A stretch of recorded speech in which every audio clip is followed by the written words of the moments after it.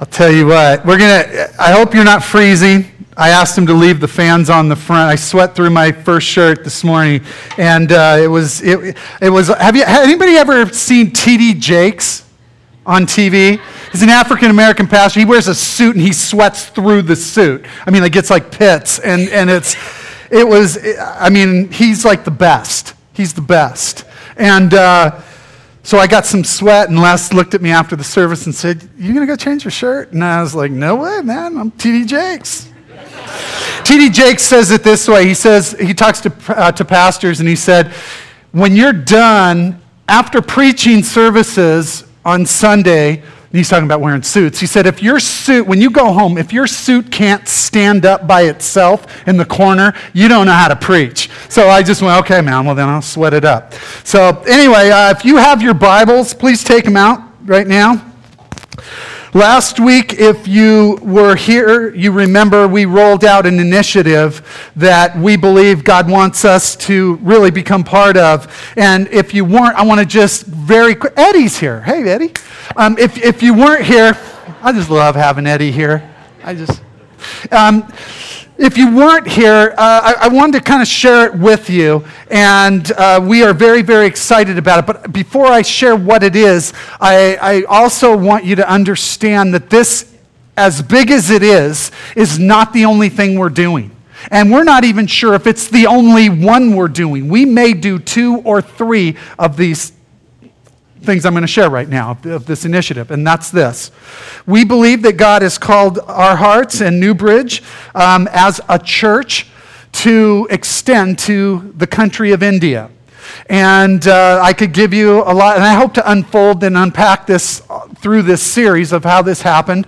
But it's been a very, very powerful and wonderful thing for a small team, and it's going to expand, and now we're really ready to move this out.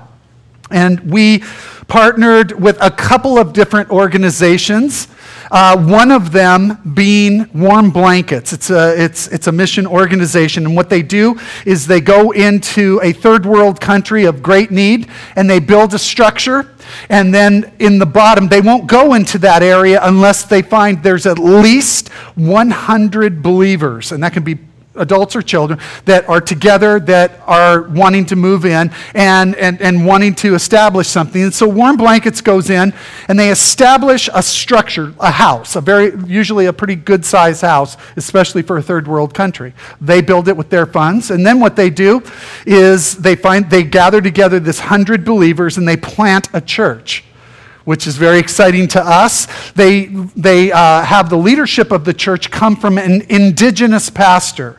So they're not bringing missionaries from America or any of that. They're taking somebody right there that's ready for this, and they're trained and they send them in to plant this church downstairs.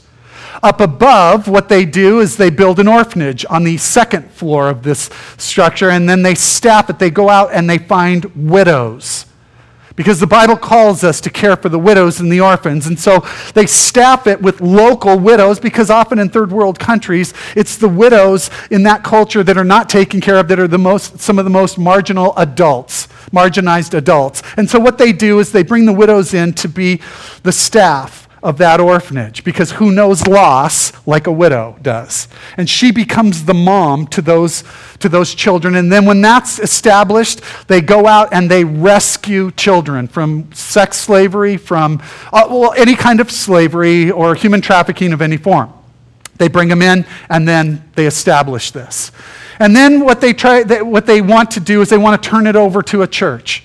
They want to give that, and then they can go build more, and they can go do more with their funding.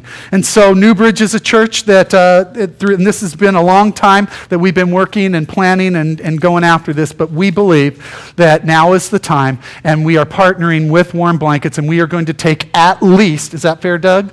At least one of those homes. We don't know how many, because we're just kind of moving. And there's some other things that we have not told you about in that region as well that we're going to be about, and you'll hear more as this deal. But I wanted to get everybody up on the same page, and I wanted to share that with you so that at least we can kind of move from that. So with that, it's really easy to move into a series like this and to begin and talk about well, what's really involved in this, and this can, in and of itself, become a program. But it's so critically important for me and for our heart here at Newbridge is that it doesn't become that. Because see, I've been invited to a lot of fundraisers. I get it all the time. People invite me to fundraisers of all different kinds. And honestly, there's times that I go in there and you go through the vision pitch and you go through all of this stuff, and it's wonderful, and I'm not down on that at all. But I can sit there and actually go, okay, come on, just net it out. I know this is horrible. I'm a pastor. I probably shouldn't do it. But I just kind of net this out. I got my checkbook.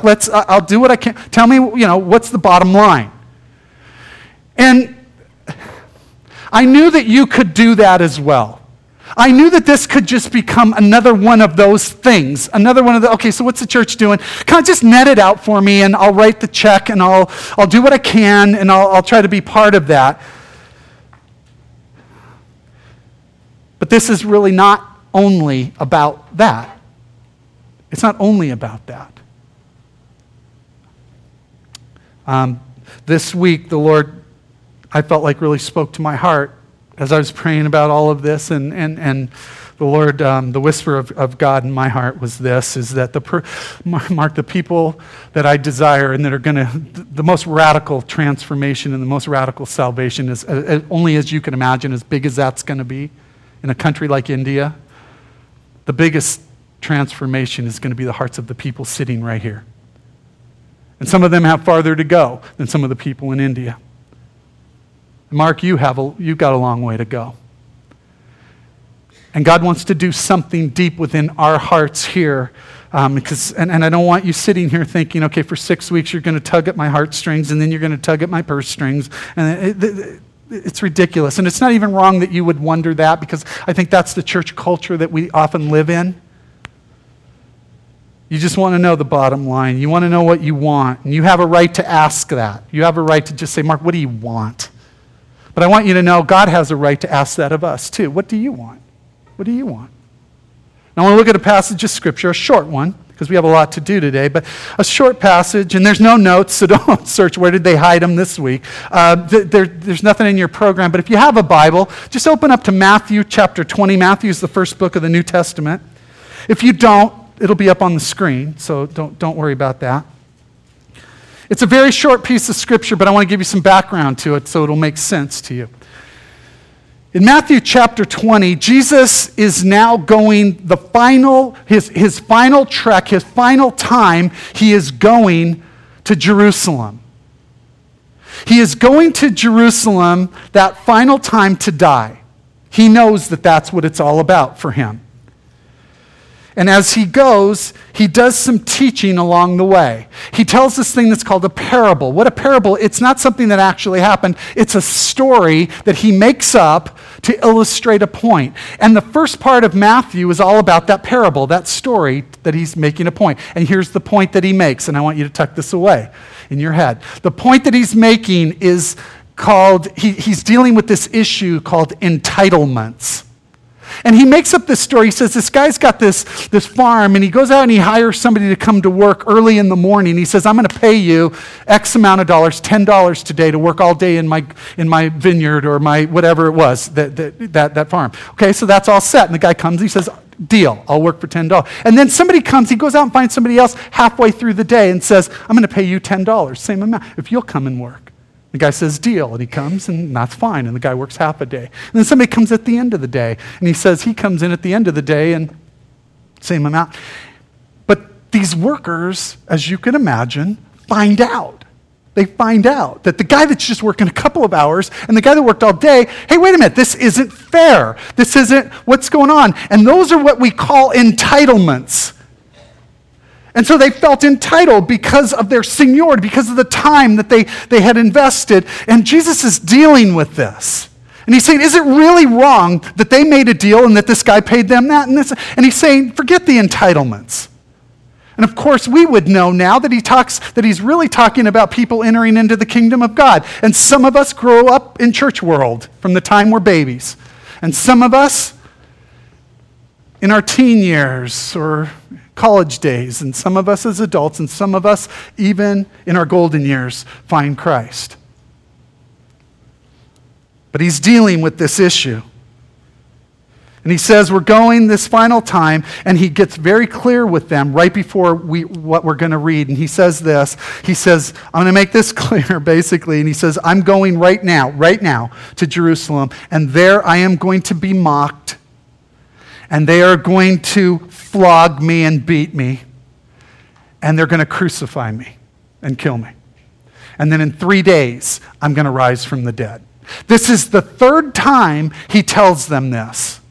Now, they're all walking along, and there must have been kind of bigger than just the 12, the kind of the posse that's walking with them, this group, and they're walking together, and then we enter in, right at that point is where we enter into this passage of Scripture, Matthew chapter 20, verse 20, and then the mother of Zebedee, that's a cool name, isn't it? And by the way, we would know this, Zebedee is James and John. That's James and John's mom, okay? She's obviously with them. She came to Jesus with her sons, kneeling down. She asked a favor of him. So she kneels down at the feet of Jesus in showing great respect, and she kind of gets down there and she honors him, and she does this thing that many of us have done in our life at one time or another. She says, would you grant me a favor before you ask? Like, make a commitment, okay, Lord, to the favor. Would you do this for me? And Jesus is way too sharp for that. And he says, what is it that you want? What is it that you want? There's a really great question, isn't it? What do you want? I mean, really. You see, because you've been here, and your sons have been here from the beginning of my public ministry. They were on from the very start, and you're there, but really, what do you want here?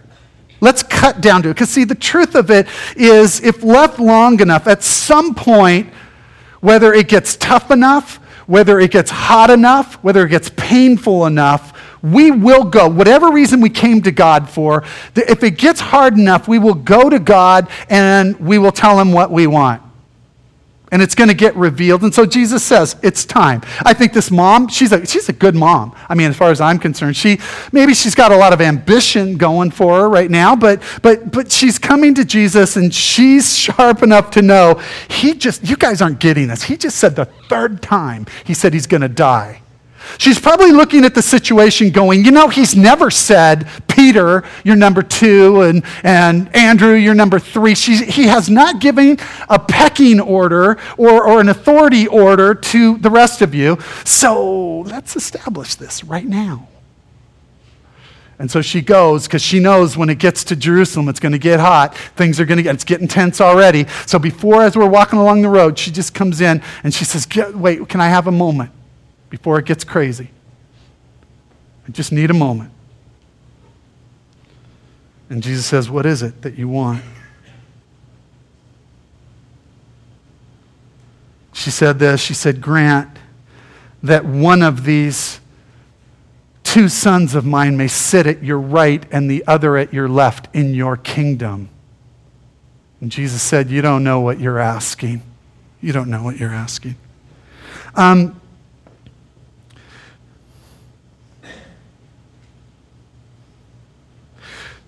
This is clearly a moment of her own ambition, of wanting to kind of take her sons and get them up above everybody else. Because when she says, can one of my sons, your choice, don't want you to think I'm being selfish here, but you choose, Jesus, between my 2 sons that have been with you from the and one sit at the right. To sit at the right hand means a place of authority, and one at the left, that's pretty darn close. Okay, so we're right there. I want them on the top, the cream, up at the top. And I love this when Jesus says, you don't know what you're asking. Man, listen, Mom, if you only knew. If you only knew. If you only knew what I'm going into right now, and you don't. You're asking something very great, and later Jesus would go on to say that it's not for him to do that, to establish that. That's not even what this is all about, and he'll say that later. And by the way, it also says later, we're not going to have time to cover it all today, it says the other disciples, the other 10, were standing there watching this, and they're getting ticked. It's like, oh, dude, that was brilliant. Isn't your mom in a wheelchair? We should have brought her, put her up there. I mean, they're angry because they see what she's doing. This is a ploy. This is a move. This is a positional, no. And they're getting angry. So Jesus now has this kind of mess on his hands because he's going to die. These are the guys that he's invested his life and the kingdom to, by the way, and he's giving it to them, and now all they're doing is trying to jockey for position. And he says, you don't know what you're asking. Now here's the truth of it, just so we're all on the same page. You don't know what you're asking either.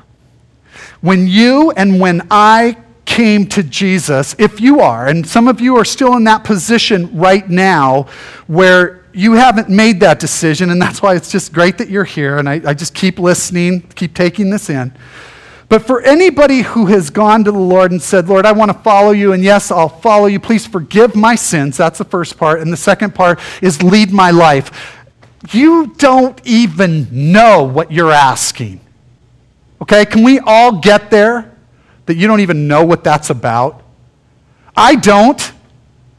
And if I don't, I'm supposed to be leading everybody. I don't even know. To this very day, I still have the Lord cutting into my life. I still have the Lord saying, man, Mark, come on. This piece right here, you can do better than this. I still find this darkness in my heart that rises up. And I still struggle when God says, okay, now go there. And I'm like, Lord, I thought we were going this way. You know, the Lord showed me a kind of this picture of that not knowing thing this week. I live out in Bunya land. It's a fairly rural area out in Tumwater, and it's out by Black Lake, and there's not a day probably that goes by that we don't see deer around somewhere in the neighborhood or somewhere. I mean, they're just everywhere. So it's not like it's a very unusual thing for us. And so on Friday, I was driving to work, and I'm pulling out, and I'm driving down this little road, and there's this mama deer and her little fawn right there behind her, and they're on the side of the road, and I'm just driving, and they were on my left side, and I'm, of course, in my lane. I'm on the right, and I'm driving, but I must have startled the mom, and she jumped up, she saw me, and she just bolted, and I mean, she just skied. If you've ever seen a deer do that, they can just sky. They have serious hops, and she takes off, little fawn behind her, bam, bolts right after her, and they're running down well, they're not running. I don't know what it's called, but they're doing the boing, boing. And I mean, I don't know how much room they have in between each one, but they're just moving down the road. And there's room for it because I'm in the right lane, and then there's the whole left lane, and they're on that other side of the road. So it's cool. And I'm driving, and this isn't like shocking to me or anything, but I've never really done this. And my window's down, and I'm driving, the music's going, and these deer are right next to me. I mean, it was like you could almost. I was telling first, it felt to me like the Titanic, you know, the movie where she's standing. They're standing out on the front, and the dolphins are doing that. That's what it felt like, and I'm like, yeah, woo, look at you, you know. And we're really moving pretty good down the road. And then all of a sudden, she launches, and she hits on her front hooves. And I don't know how an animal, I don't know how much they weigh, 400 or 500 pounds. I don't know how an animal of that much girth could just instantly shoot. And she did that. She saw me. There was no doubt that she saw me in my car. And she just did this turn right at my car. I mean, right there. And it was one dive, and she landed right in front of my car. And in the same way, when she hit, she then turned and headed the same direction of my car. Both of my feet are on the brake with everything I have, and I'm like fully launched forward.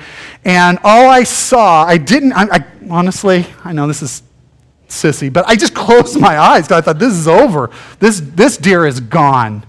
And I hit this thing with everything I could. For a second, I closed my eyes and I opened them up, and I didn't hear anything. But when I opened them, just in that second, her back end went down, like skidding, knees on the ground. and then back up, and she's just bouncing and right in front of my car. Fawn is on the left, and then, at that point, I'm just locked up and I'm stopping right there. My heart is pounding. My blood pressure is ready to just blow the windows right out of it. I get to church and we have this prayer time and Bible study in the morning, and I couldn't get my heart rate down. All the way to church. It was crazy.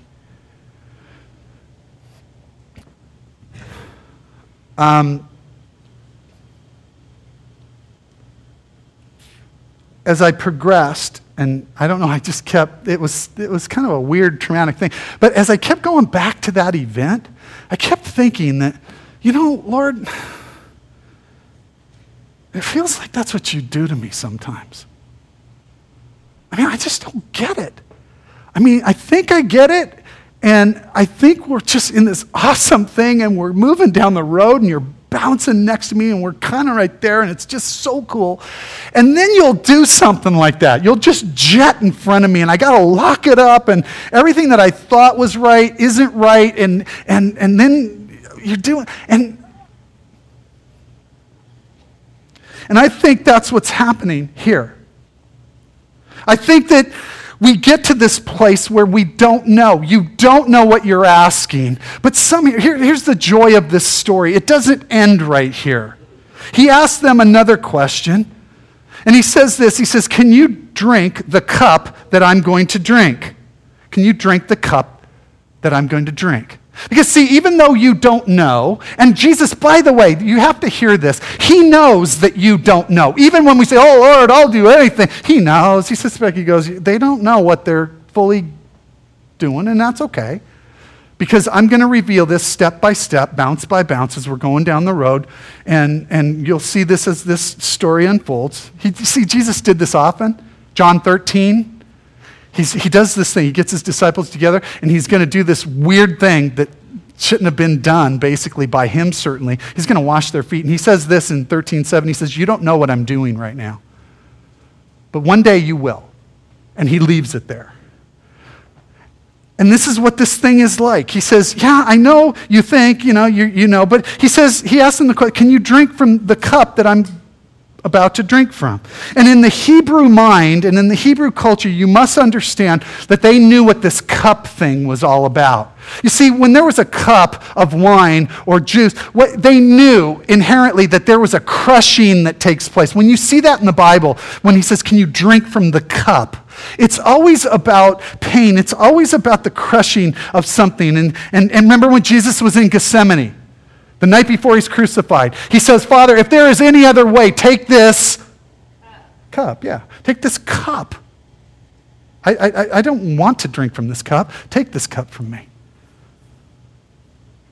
In the book of Revelation, it talks about the wine press of the wrath of God, and that the world will drink from this cup if they don't know, if they don't receive the forgiveness of God. And it's this really powerful thing. Even movies like Grapes of Wrath, we hear these kinds of things. Paul, in 2 Timothy 4:6, when right before, the last thing he writes before he dies, before he has his head cut off, he says this, he writes this letter to Timothy, and he says, even now, Timothy, I'm being poured out like a drink offering from this cup, this cup that I'm being poured out. They understood what this meant. And when Jesus said, can you drink from this cup? They were like, yeah. Sure, well, look at their response. Yes, we can. Yeah, absolutely.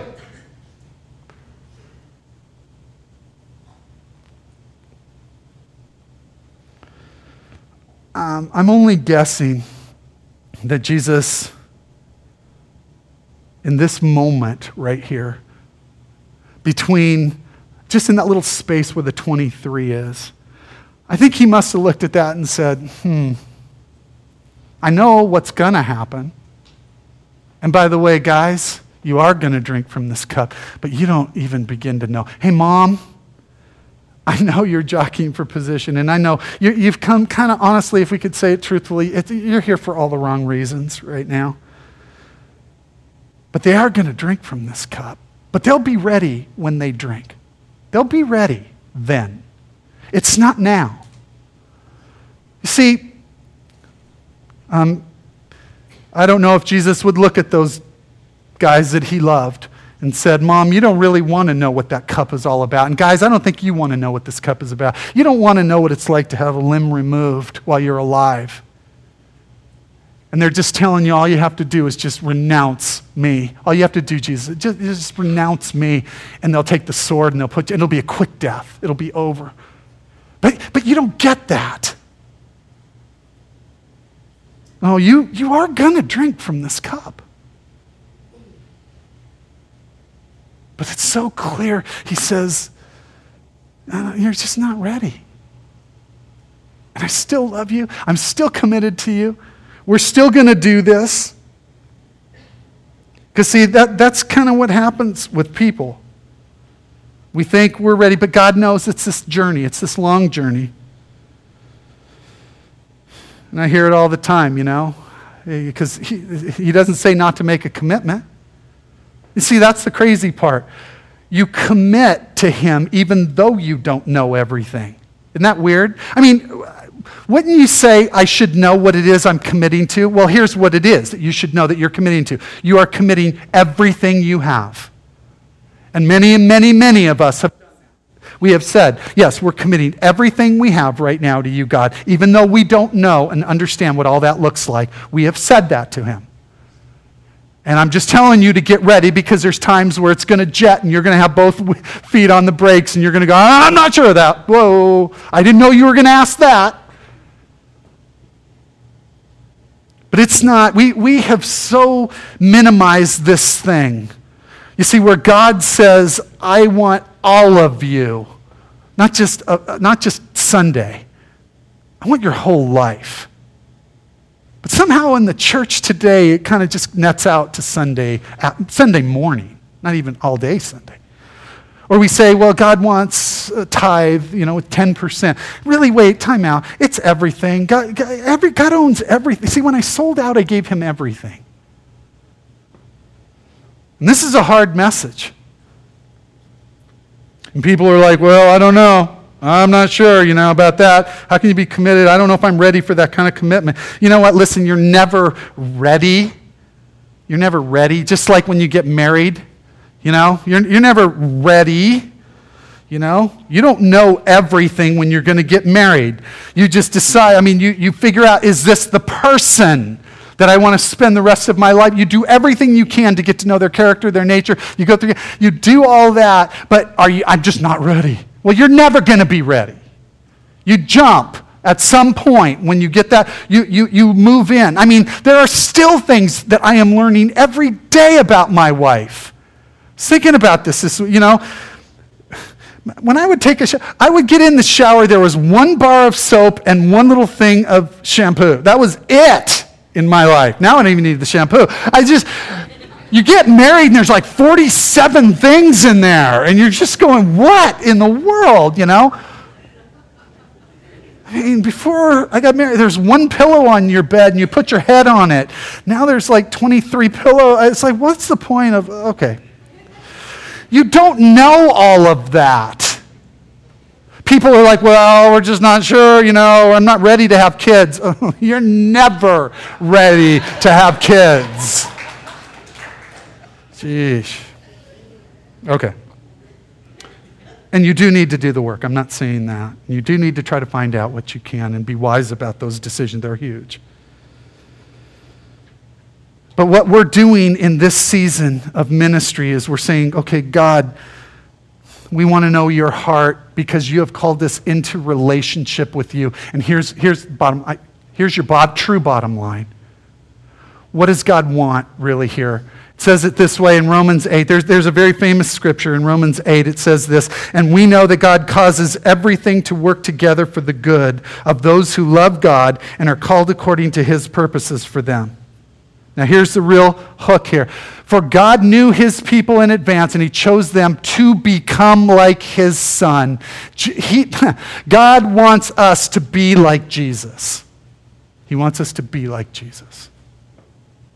So you learn more about Jesus and you learn more about all of that. And we're becoming this. And one of the beauties of a church is we become this together. And God is doing this. And I'm so grateful for every one of us. And you know, months ago, our creative team were trying to put this together. And they came up with this whole idea of this, in many ways, as a ministry, we're like a quilt.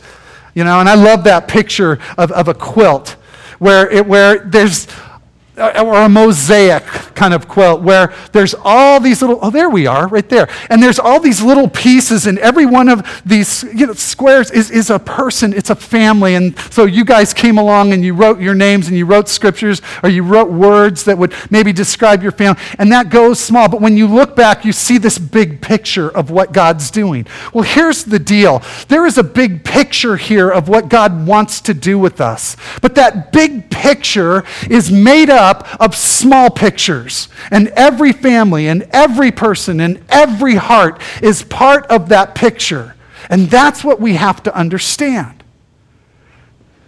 Now here's where it gets difficult, and I hope you can really listen and beyond my words and hear my heart, because if you've been around here, I hope you know me.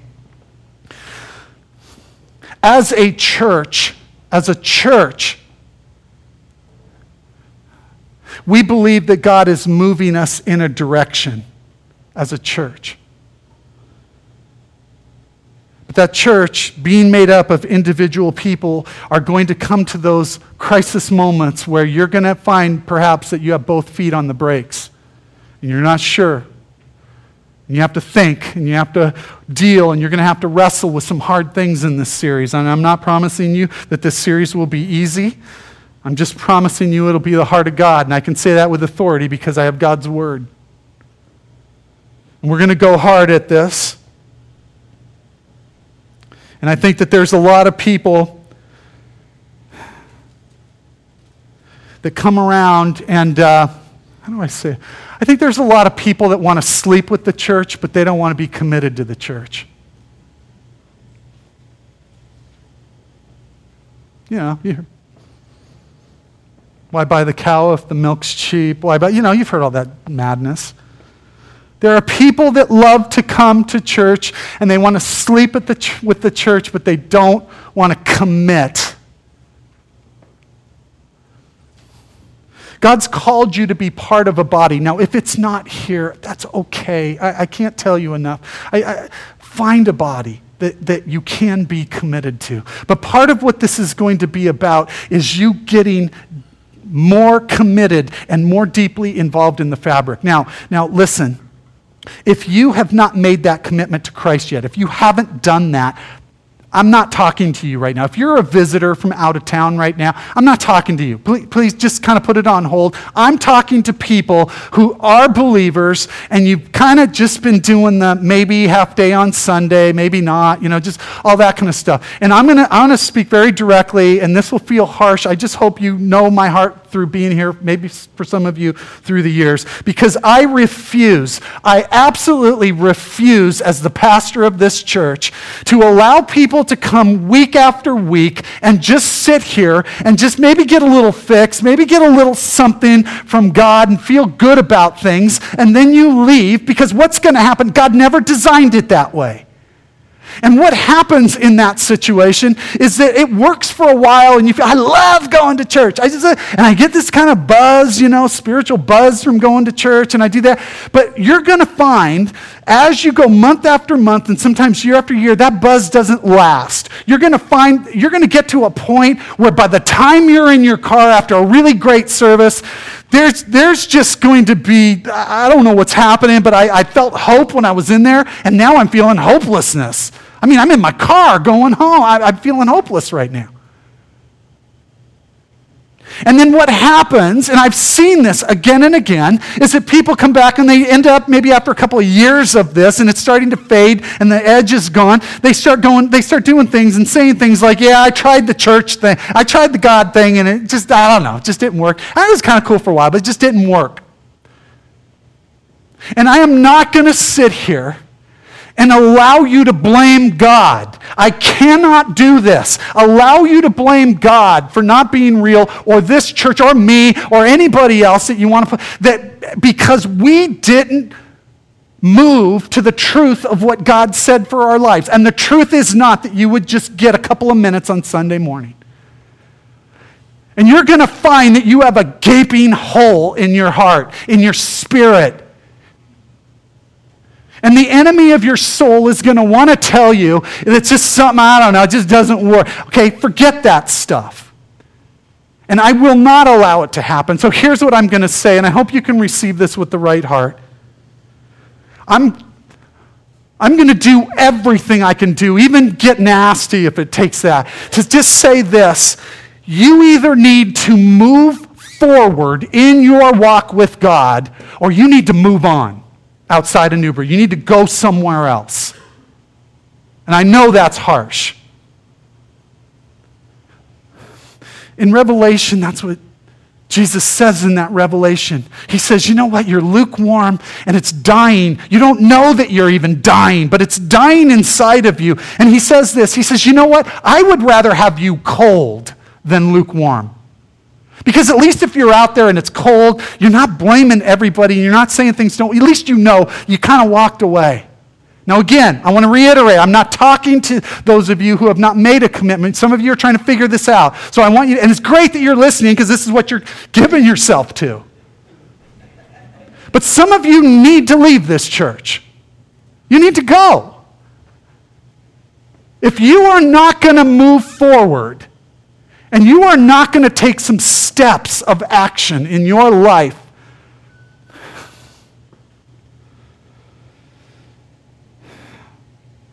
move forward or move on. And I say that to you with fear and trembling. It's probably why I'm sweating. I don't know. I mean, I hope you know that I love you. And I love you so much that maybe it means you get out of here.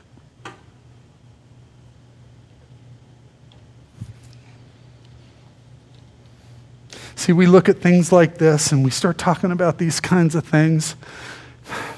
And we talk about the poor. We talk about not just the poor overseas. We talk about the poor right here in our own town, in our own home. And we have all these excuses and we do, and some of them are great. And we kind of look at them like optional or extra credit.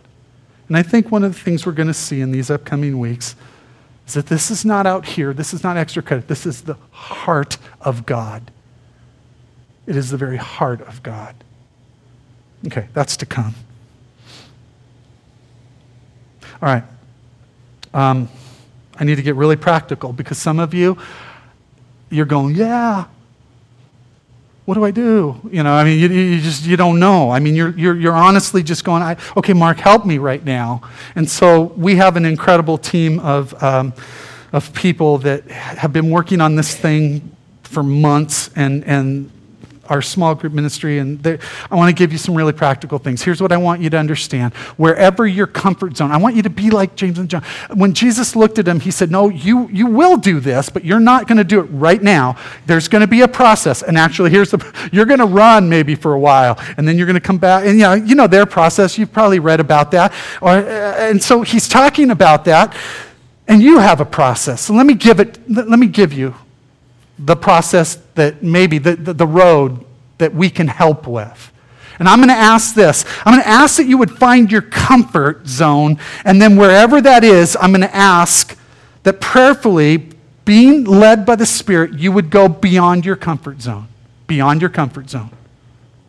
Okay. So here we go. I want to give you steps that we believe God's called in this journey. And here's the first one. We're going to challenge you as a church. Number one, to prioritize church. What does that mean? I mean, you said not to just, okay, for some of you, okay, come on, I know it's Sunday. Let's talk honestly right now. For some of you, coming to church is like, if I feel good and it happens to be a good day, and and often it's kind of like this. If I've had a really tough week, and Saturdays I do this and this and this, Sundays is really the only day to really get the battery recharged. Here's what I'm asking. If that's how you've been doing, I'm asking in the next 7 weeks that you would absolutely prioritize church beyond your comfort. Beyond your comfort. If you're thinking about a trip and you've not committed to one, don't. Huh? How bold is that? Don't. I'm asking that you would stick around. You know I've never done that, ever, in this church. And just so you know, this is not about attendance. I'm not somebody, I don't have this big chart in my office. Some of you think I do, where I check the chart of who was here and who wasn't. I don't do that. I've never done that. You've never even heard me talk since the day we opened about attendance. I'm talking about it right now because I believe that these next weeks are going to be that important. Prioritize Sundays. If you've got a trip that you've already paid for, sell it. And give me the trip if you, okay. I'm not saying that. Obviously, we'll try to work with you and get CDs and stuff like that. But if there is any way you can be here, prioritize this week. Make a commitment right now to be here in these next 7 weeks. That's the first one. Second thing, if that's just, no, Mark, that's comfort. I love church. I'm here. Okay, the second area that you can grow, small groups. We're asking, as Ryan was talking about earlier, that you would become part of a small group. You have that map in there, and we've done everything we can to make this simple. There is something that happens in circles that doesn't happen in rows. I'm the only one talking. In a small group, you share with each other. In a small group, you'll go and you'll watch a video from World Vision to some of the things that we're talking about, and they're all coordinated on every week, so we're moving together through the week. And you're going to look at some scriptures together, and you're going to talk about them, and then you're going to discuss them. You're going to ask questions. That's the second part. The third thing is this. When you become part of a small group, read the book. This book right here, The Hole in Our Gospel. World Vision has given us 250 of these books free of charge to give to you. And that's what we want to do. So we want to put this book in your hand, and that will be the next level of commitment over these next 7 weeks to read this book. It is one of the most engaging books. I'm reading it again. I know a lot of us on our extension team, we're reading it a second, third time right now. Read this book. It's free. It's out at the table, and you can do it there. In our small groups, the fourth area is what we call challenge steps. Every time you go to a small group, should you say, I want to go to that level, they're going to have a challenge step, a challenge for you that week. And there'll be 2 of them. And if you're at the challenge level, you choose between this one and just do one of them. And so here's week 2. I'll just give you one of them. Skip one meal that week. And when you feel hungry from that meal, pray for the hearts of everyone at Newbridge that God will grow them. He would grow our heart for the poor and the marginalized in our world. One meal. Pray that God would do that. And the last level of challenge that we would have is what we call our personal action journals. Our personal action journals, and that's this right here. Should you go that far, what this is this is basically 42 days, and it's a journal, and it just, what it does is just, it gives you it gives you a scripture, a couple of thoughts, some things that you write, and then you just journal. This is one day right here. Here's another day right there. So it's just a journal. Now, we have a certain amount of these for people that aren't computer savvy, and don't worry when I say that, not Monty. Here's what I'm saying. If you want to do this, you can go online to their website, and you can do this online every day. And free of charge, you just go there, and day 1, day 2, it is exactly what the book is right here. But this is the only thing you would have to purchase, and you can get it at Amazon for, I think it's $4 or $5, or you can buy it from us for $17. Okay. Handling. Okay, I'm kidding. I don't even know I don't know what they are. I think there's 30 of them out there. Okay. Does that make sense, even if it doesn't go like this?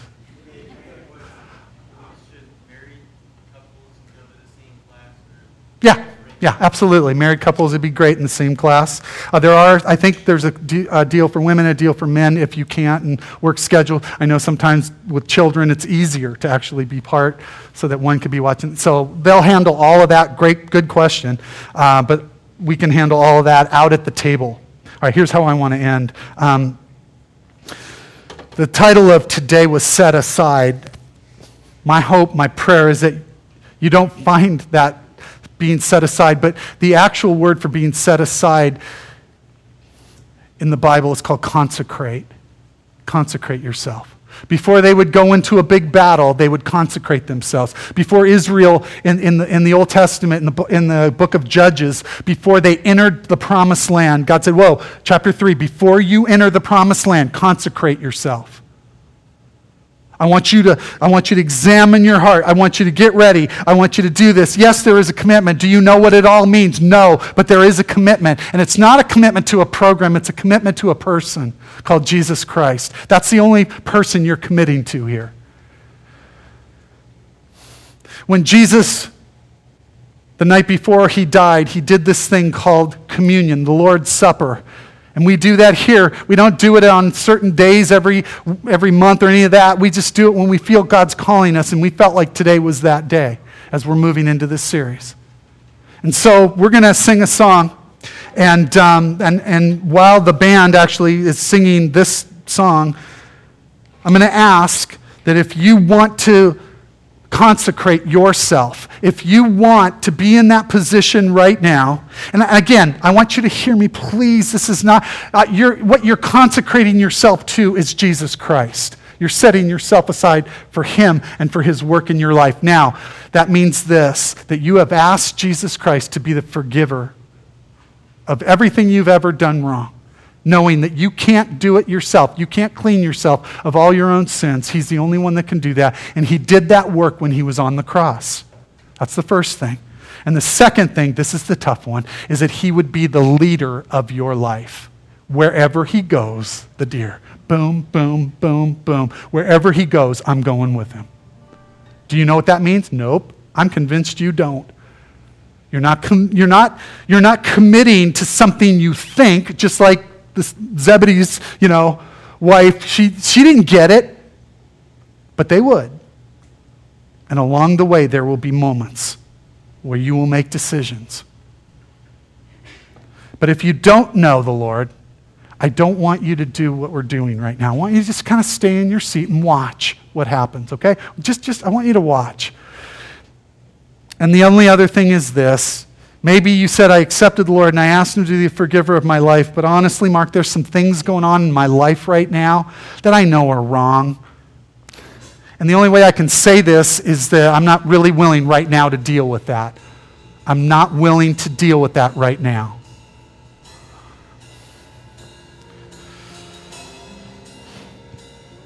And if you're not willing to follow, just stay in your seat right now and pray and just ask God to speak to you and let you know maybe why you're not.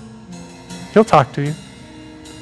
If you are, you can get up out of your seat right now. There's 4 different places in every corner of the auditorium right now. Just get a little piece of bread and a little cup. Don't take it there, but bring it back to your seat and we'll do this all together, okay? So if you want to do this, let's go ahead and go right now.